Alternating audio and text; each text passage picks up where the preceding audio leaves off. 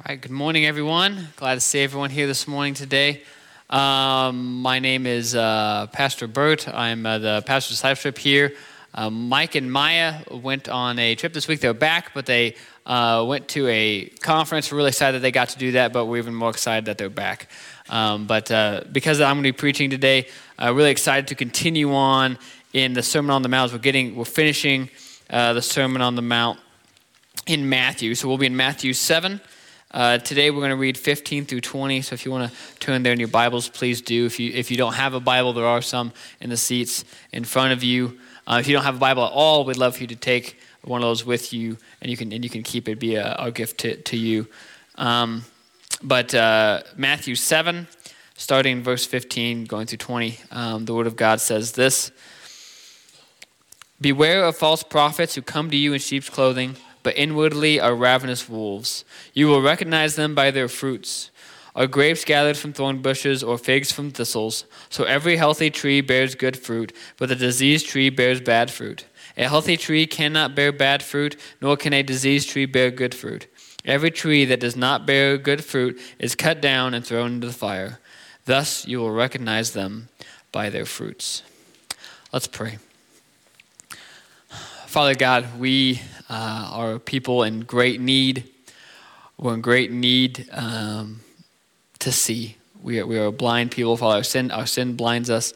The darkness of this world blinds us. Father, may your Spirit open up our eyes. May your Word open up our hearts and minds, that we may see truth, that we may see the truth of the words of Jesus, that we may understand and know and see the truth in comparison to the falseness of what the world offers, Father. Well, I pray as I preach and teach this morning that your words speak truth, and that you help me to teach these truths, Father. We may be a people who beware of false teaching, of people who rather see and seek after good fruit, Father. Lord, I pray for this morning, for this time, Father. I pray things in your name. Amen.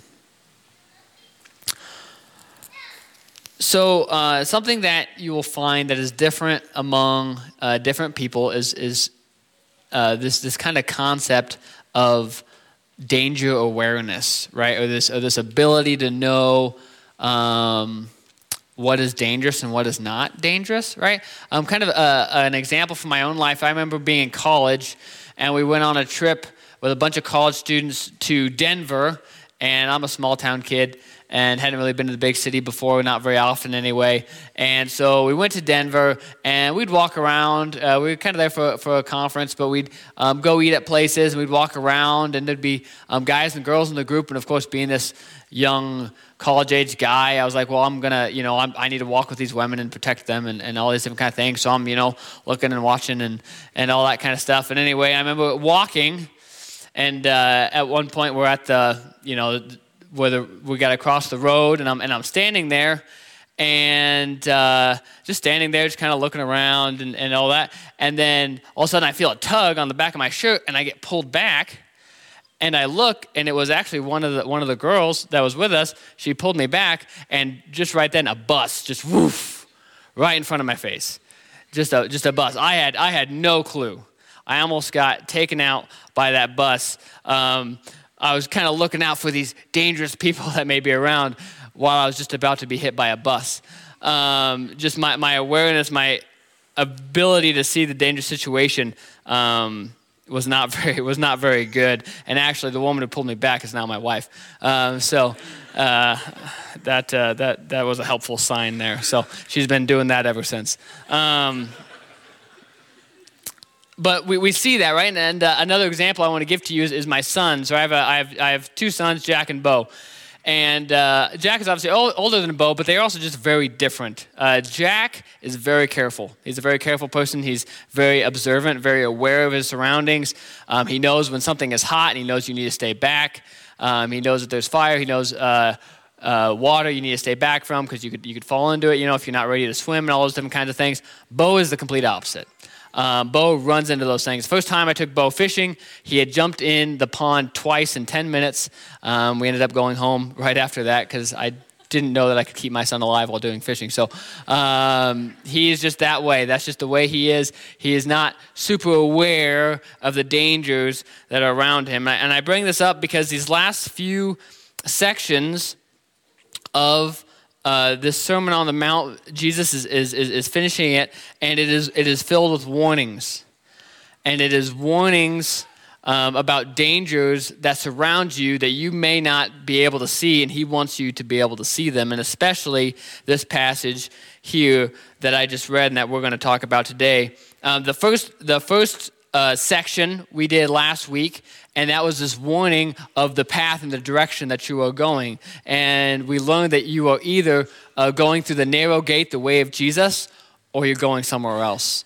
And you're not going through Christ, and rather you're going into destruction. And all of these sections have that same concept of these two different types of people. Those that are trusting in Christ and seeking after him and are going to a way of eternal life, and those who are following another way and going another direction of falseness and going to destruction. And so we see that here. And so Jesus wants to help us be able to see these things. And then the last one, it was very much the direction that you are going and what you are doing. And this one, it is very much a warning that there are also others beyond yourself who are going to try to pull you away from Christ, who are going to try to harm you. And so we're going to jump into that. And so the main command, the main call in this passage is right away. It's right there, the main imperative: beware of false prophets.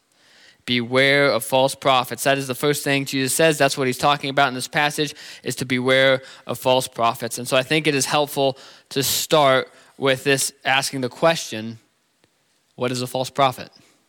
And answering that. And so sometimes it can be helpful to know the positive. So a prophet is someone who speaks for God. Right? They speak truth. They make declarations for God. They speak in his name. They speak truth. So therefore, a false prophet is someone who does not speak for God. Maybe they're trying to act like they are, or they're trying to say that they are. They're saying, I speak for God, but they actually do not. And in that, they're not speaking truth. They're speaking lies. And they're not trying to get you to worship and follow God. They're trying to get you to worship and follow another God, perhaps even themselves. That is what a false prophet is. I think it is helpful also to see that this concept of false prophet in the New Testament is pretty much almost always interchangeable with the concept of false teacher, and I think we can do that here also. That idea of being a false teacher. And I think the other thing that's really helpful when we ask this question of what is a false prophet is realizing Jesus is speaking to a group of people, and he has been speaking these truths, and he's been speaking these truths on the Sermon on the Mount that are very challenging. They're very challenging truths,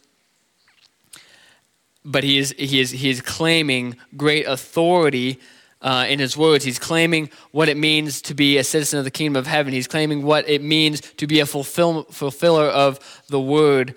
And so in this ending, in this warning, I think what he's really warning against is those who are saying things that oppose what he's saying to us now. The things that he has said on the Sermon on the Mount, the words of Jesus, those who oppose the words of Jesus are those who are false teachers, who are false prophets. And so I think the number one definition of a false prophet is those who are against Christ. Those who are against his teaching, those who are against obeying him, and those who are against the truth of who he is. In the New Testament, we see many passages fighting against false prophets because like Jesus has this warning. He has this warning for a reason, because they come, because they exist, because they're here.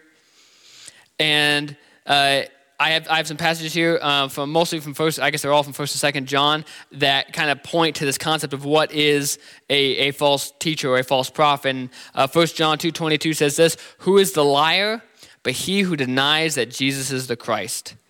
This is the Antichrist, he who denies the Father and the Son." A false teacher is one who denies that Jesus is the Christ, that Jesus is the Savior, that Jesus is God. 2 John 9 says, everyone who goes on ahead and does not abide in the teaching of Christ does not have God.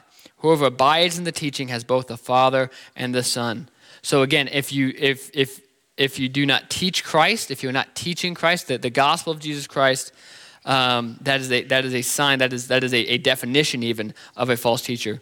And 1 John 4:2-3 says this, by this you know the Spirit of God. Every spirit that confesses that Jesus Christ has come in the flesh and is from God, and every spirit that does not confess Jesus is not from God. This is the spirit of the Antichrist, which you heard was coming and now is in the world already. And so again, we see here those that claim that Jesus is not the Christ and that he has not come in the flesh, he has not come from God, that is what is a false prophet. And now we will see here that I think it's obvious, right, that you don't want to listen to someone who's teaching lies, right? I think we can all agree with that. That seems like an obvious command. And an important one, something that we should do is to stay away from someone who's a liar and someone who says they're from God, but they're not.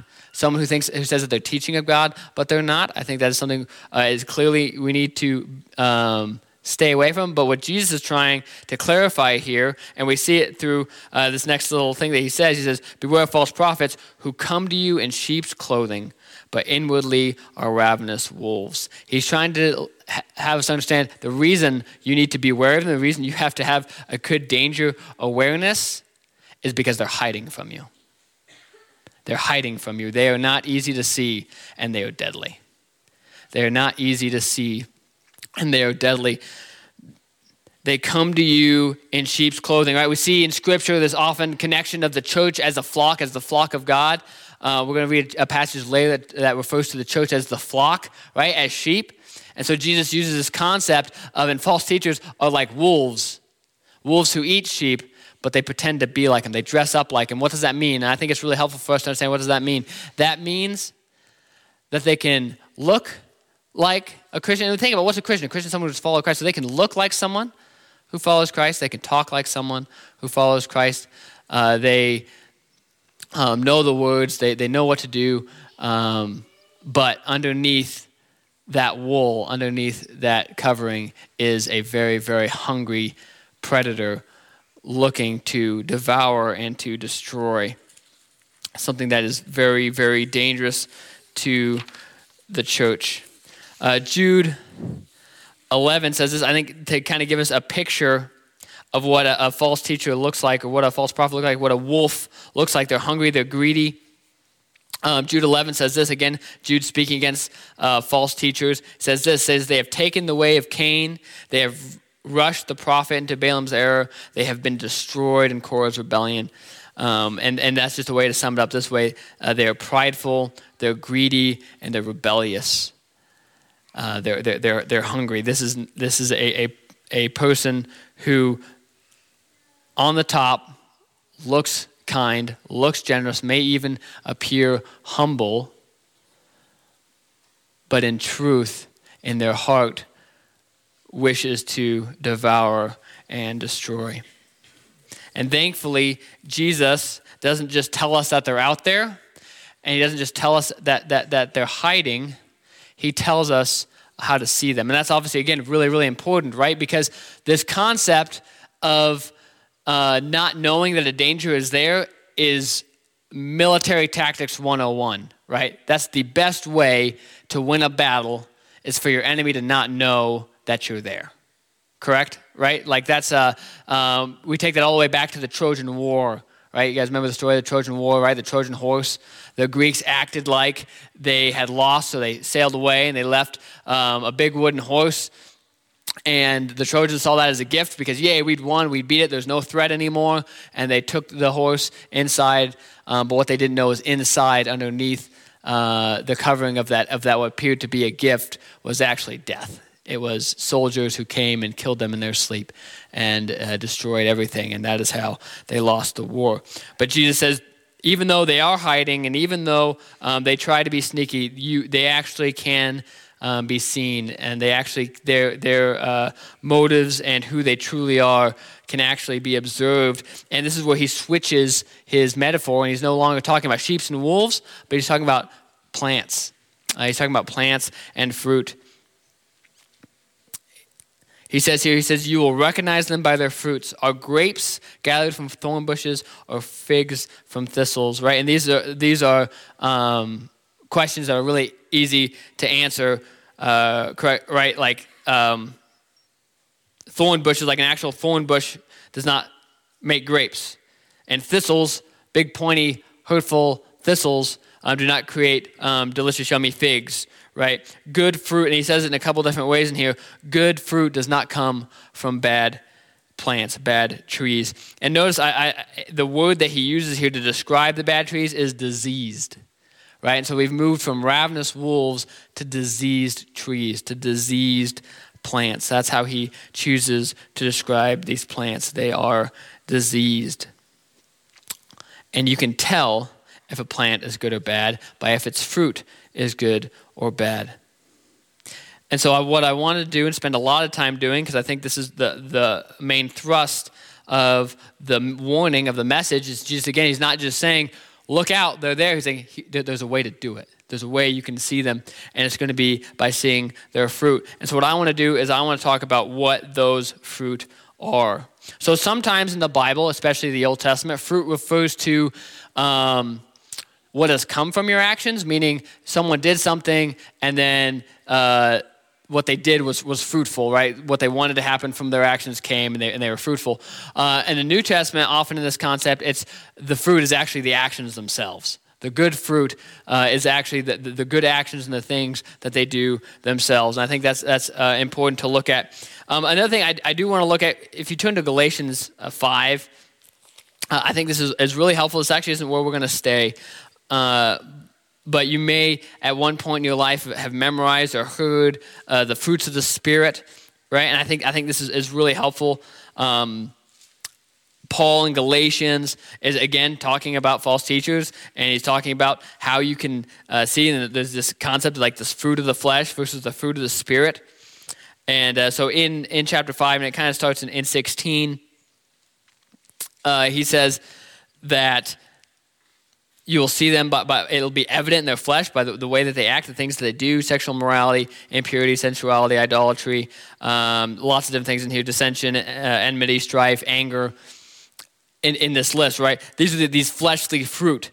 And then he goes and he says that there's a spiritual fruit, a fruit of the Spirit, in verse 22, but the fruit of the Spirit is love, joy, peace, patience, kindness, goodness, faithfulness, gentleness, self-control. Against such things there is no law.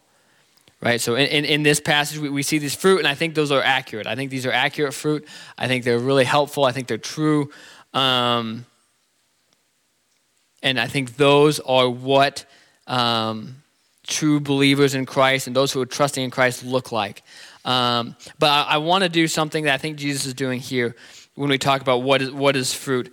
I think what Jesus is talking about here, because he's closing up this sermon, because he's closing up this message, I think what he's really trying to point out is that good fruit is the obedience to the things that he has said. Good fruit is obedience to his word, right? And so something I want to do that I think is really neat is I want you to go, so we've been in Matthew 5 up to now. This is the Sermon on the Mount starts in Matthew 5. I want us to just go to Matthew 5 and skim with me. We're going to skim kind of through what we've covered, and this is what good fruit is. This is, and not just these, but obeying these is what good fruit is. And so as we're skimming, we're starting in chapter 5. Good fruit is being like what the Beatitudes calls for. It's being poor in spirit. It's being meek. It's mourning. It's hungering for righteousness. It's being merciful. It's being pure in heart. It's being peacemakers. It's being those who are persecuted for righteousness' sake. Good fruit is understanding that believers are salt of the earth and lights to the world, those who give glory to God, not to themselves.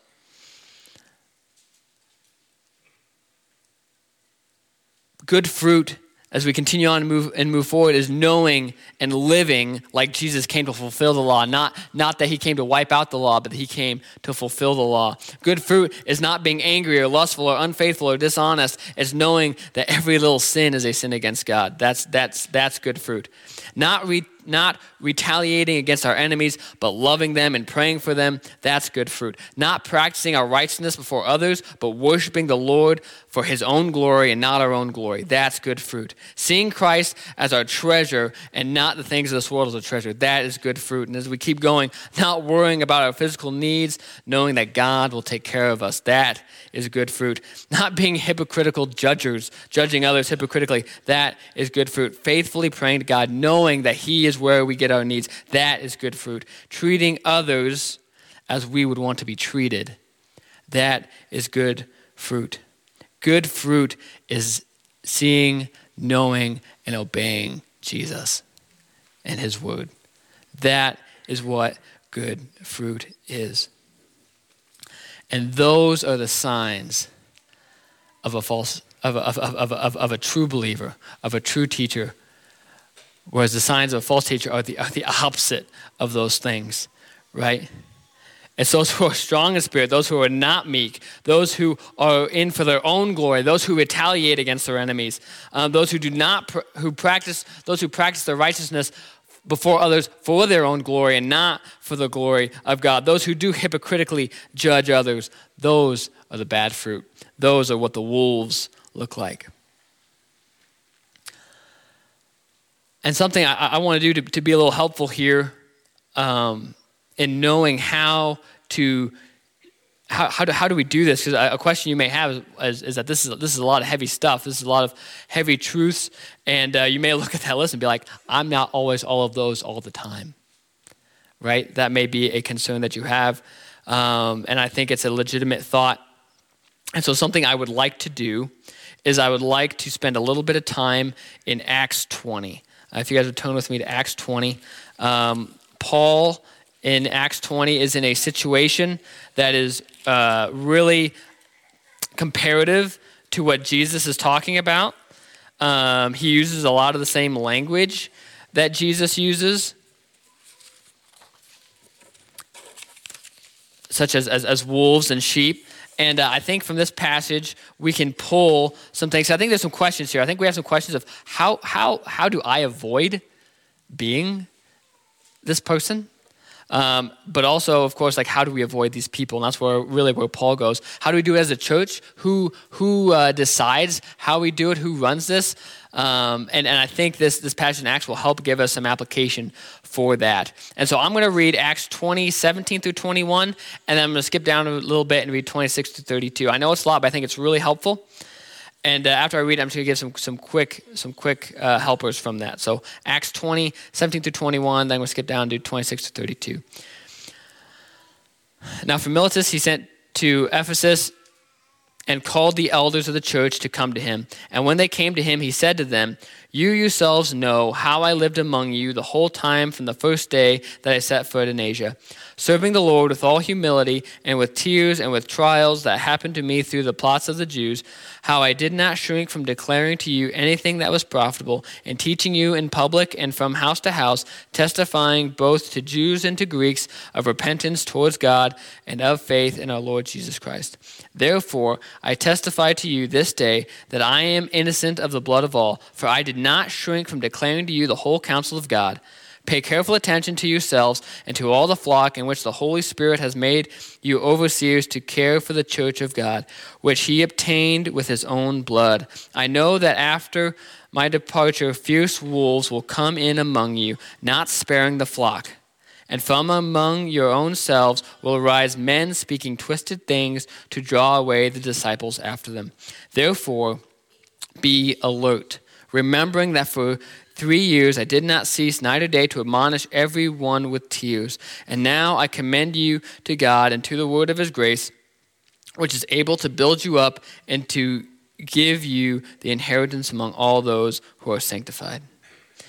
And so really quickly, I want us to gain some help from this, because Jesus is warning. He's warning the flock. I think he's warning all his believers, and I think he's warning local churches like our own. And so how do we, as a local church, have awareness to this danger, and how do we deal with it? And so I have 5 observations from Paul himself from this passage, just things that he does, and then I have 3 focuses that I think a church needs to have that we see here. And so the 5 observations from Paul is, first of all, humility. You have to have humility in this, right? And we see that in Paul, humbly teaching, humbly seeing truth, but also seeing it and teaching it. The second is proclaiming the gospel of repentance, proclaiming the gospel of faith in Jesus Christ from the pulpit, in public, and one-to-one in each other's houses. That's something we see in Paul. That's how we prepare, and that's how we fight against this. Third one is teaching the whole counsel of God, all of the scriptures. Right? It says, "I taught to you the whole counsel of God." We teach all the scriptures. We teach everything, and then we teach all about the character of God and all of the things we've done. We do not skip the things we do not like, but we teach all of it. The fourth, and I think this is really important and helpful for the church, having elders, overseers who pay careful attention to themselves and the flock. I think that's something very important. I think this passage that we're studying in Matthew is important for all believers, but should be especially noticed by elders, by leaders in the church. Because we are called specifically to pay careful attention to ourselves, to our own doctrine, to what we're teaching, to what we're thinking, to what we're eating, right? To what we are taking. Are we reading in God's word, or are we taking it in from somewhere else? But also to our own flock. And I think this is a call to leaders of the church to do that. And I think it's a call to members and people of the church to realize when you're electing elders, when you're dealing with elders, when you have elders, that's their role, is to oversee and to protect and to do that well. A fifth one is that wolves do come. And when they come, they often come from among us. And when they come, they do not spare the flock, and they create division. These we see from Paul. And so I have three focuses that he says here at the end that I think help us to do this. How do we fight against false teaching? How do we fight against this very damaging, dangerous, life-ending lies that come? The first is to be alert, right? That's what he says. He says, be alert, be aware, think about what you're being taught. Think about what you're reading. And something I want us to think about is this isn't just something that can happen in the church. We are in a world where we get information from everywhere. And being careful of what we are watching and listening to on podcasts and YouTube and Facebook and Instagram and all these things. And realizing, again, sheep's clothing, guys, sheep's clothing. Like, it may seem really good. It may seem really kind and humble. But is it of Christ? Is it of Christ? Does it point to Jesus as the way, the truth, and the life? Does it point to Jesus as the way, or does it point to something else? Be alert. I also think we say to admonish, that is to warn one another. I love, because he says with tears, right? He said, with tears I admonish you. I think that tells us with great love and care. With great love and care, we warn each other, right? When someone is starting to say something or maybe talk about something that's like, oh man, that really sounds dangerous, we lovingly and carefully warn them about it and talk to them about it. With tears, because we love them, not because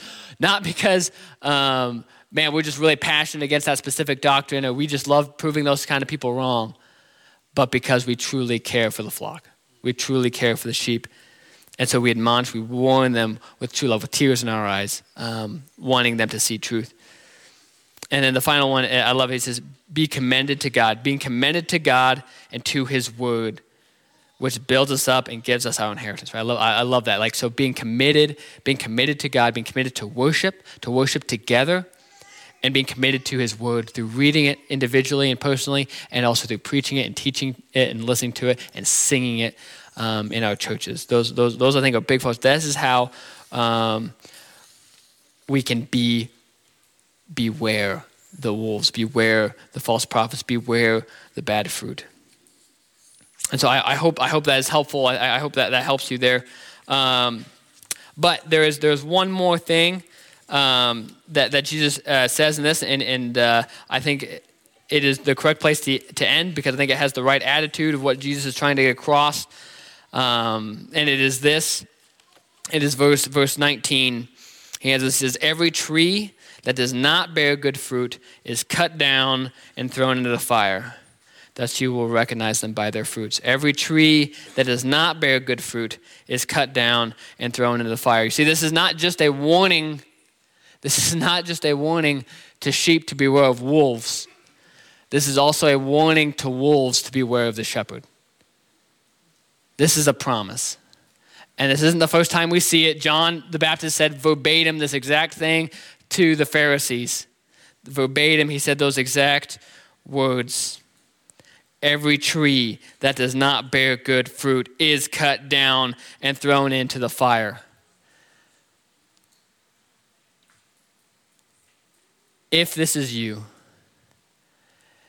if you are someone that can talk the talk and knows all the things, but you are not actually rooted in Christ, and you are not actually pointing others to Christ, and you are not actually knowing, and we're going to get into this next week, knowing Jesus, actually know Jesus, this is a warning to you.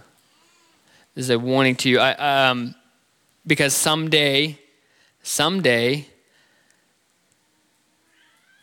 will come a time when all those who are against the people of God, who have harmed the flock of God, who are false teachers, who are false prophets, who are creating division in churches, will answer to Christ. And I want to read something to you that shows what that's going to look like. It says, this is Revelation 19. Revelation 19, turn to Revelation 19, 11 through 16. It says, then I saw heaven opened, and behold, a white horse. The one sitting on it is called Faithful and True, and in righteousness he judges and makes war. His eyes are like a flame of fire, and on his head are many diadems, and he has a name written that no one knows but himself. He is clothed in a robe dipped in blood, and the name... Sorry, I lost my spot. Sorry, I lost it. Or it's misprinted on here.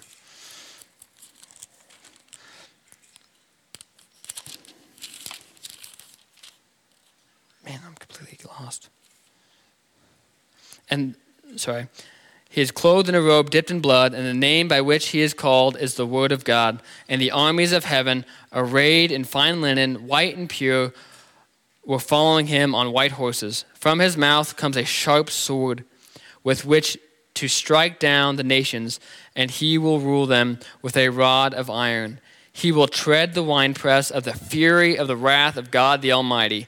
On his robe and on his thigh he has a name written, King of Kings and Lord of Lords. Those of us who are trusting in Christ, those of us who know Christ, look to that day with great joy, with great happiness, knowing that Christ is coming, and he's coming to finally and completely save us from this world.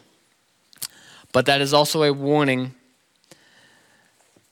that on that day, those who have harmed the flock of Christ, those who are against him, those who have taught falsely against Christ, against God, will have no mercy. He will come and he will take no quarter. He will offer no quarter. There will be no mercy on that day. So my last call to you is to take mercy now. You see, Christ came as a sheep, as a lamb, and he let himself be destroyed by wolves. But he rose. He rose from the dead, and he offers a gift. He offers a gift of repentance, a gift to trust in him, a gift to believe in him as our Savior, a gift to not live for ourselves, but to now live for him. And in that, he gives us the gift, the ability, the Holy Spirit, the ability to live for him, the ability to bear good fruit, to no longer be a tree that is sick and diseased, to be a healthy, living tree, powered by him, powered by his Spirit, powered by his word. And so even if you're questioning, if you're wondering, if you're fearing, am I there? Am I someone that is creating division? Am I someone that is pulling people away from Christ? There is repentance. There is mercy now. And so the call is to take it, to take that mercy, to receive it from Christ today. and be a part of a flock that has a shepherd that not only died, but a shepherd that allows us and empowers us to bear these good fruit. The Sermon on the Mount is a long list, but a beautiful one and beautiful truth that we are able to live out by the power of Christ. And so this is a warning, this is a call to beware of what is around us, to be aware of what we are being taught, and does it point to Christ? Does it point to Jesus? Does it point to the gospel? And also, how are you a part of that? Are you teaching Christ? Are you teaching the gospel to your children, to your friends, to the people in your classroom, in your workplace? Or are you in some way pointing them away from Christ? If so, I warn you, I call on you to trust in Christ today. And as a believer, continue to seek after him in his word. Continue to be changed by the whole counsel of God. Be believers, be trusters in his word and the things he has taught and said. Let me pray. Father God, we are in deep need of you. Father, we are lost people in a lost land, but Father, you sent Christ as a gift, as a mercy, as a grace to us to save us. Father, all who believe and trust in you, Father, and I pray that that's where we are, Father. And I pray that we are a church that is not being divided and pulled apart by wolves, Father, but is rather resting in your word and is teaching and pointing to you, not to ourselves. Father, may we do that as individuals in our households, in our own lives, Lord, as a church. May our elders lead and oversee well. May we bear good fruit as a church, Father. May it be obvious by the fruit that we bear, by the things that we do, by our obedience to the word of God, by the obedience to the words of Christ, that we are yours. And that we not be sick, but that we be healthy, and that we be loving, and that we be caring to the world before us, Father. We pray for this. We ask this, knowing that it comes only from your power, Lord. We pray things in your name. Amen. This morning, we're going to do the Lord's Supper. But before that, Brandon Horst is going to come and share his testimony with us.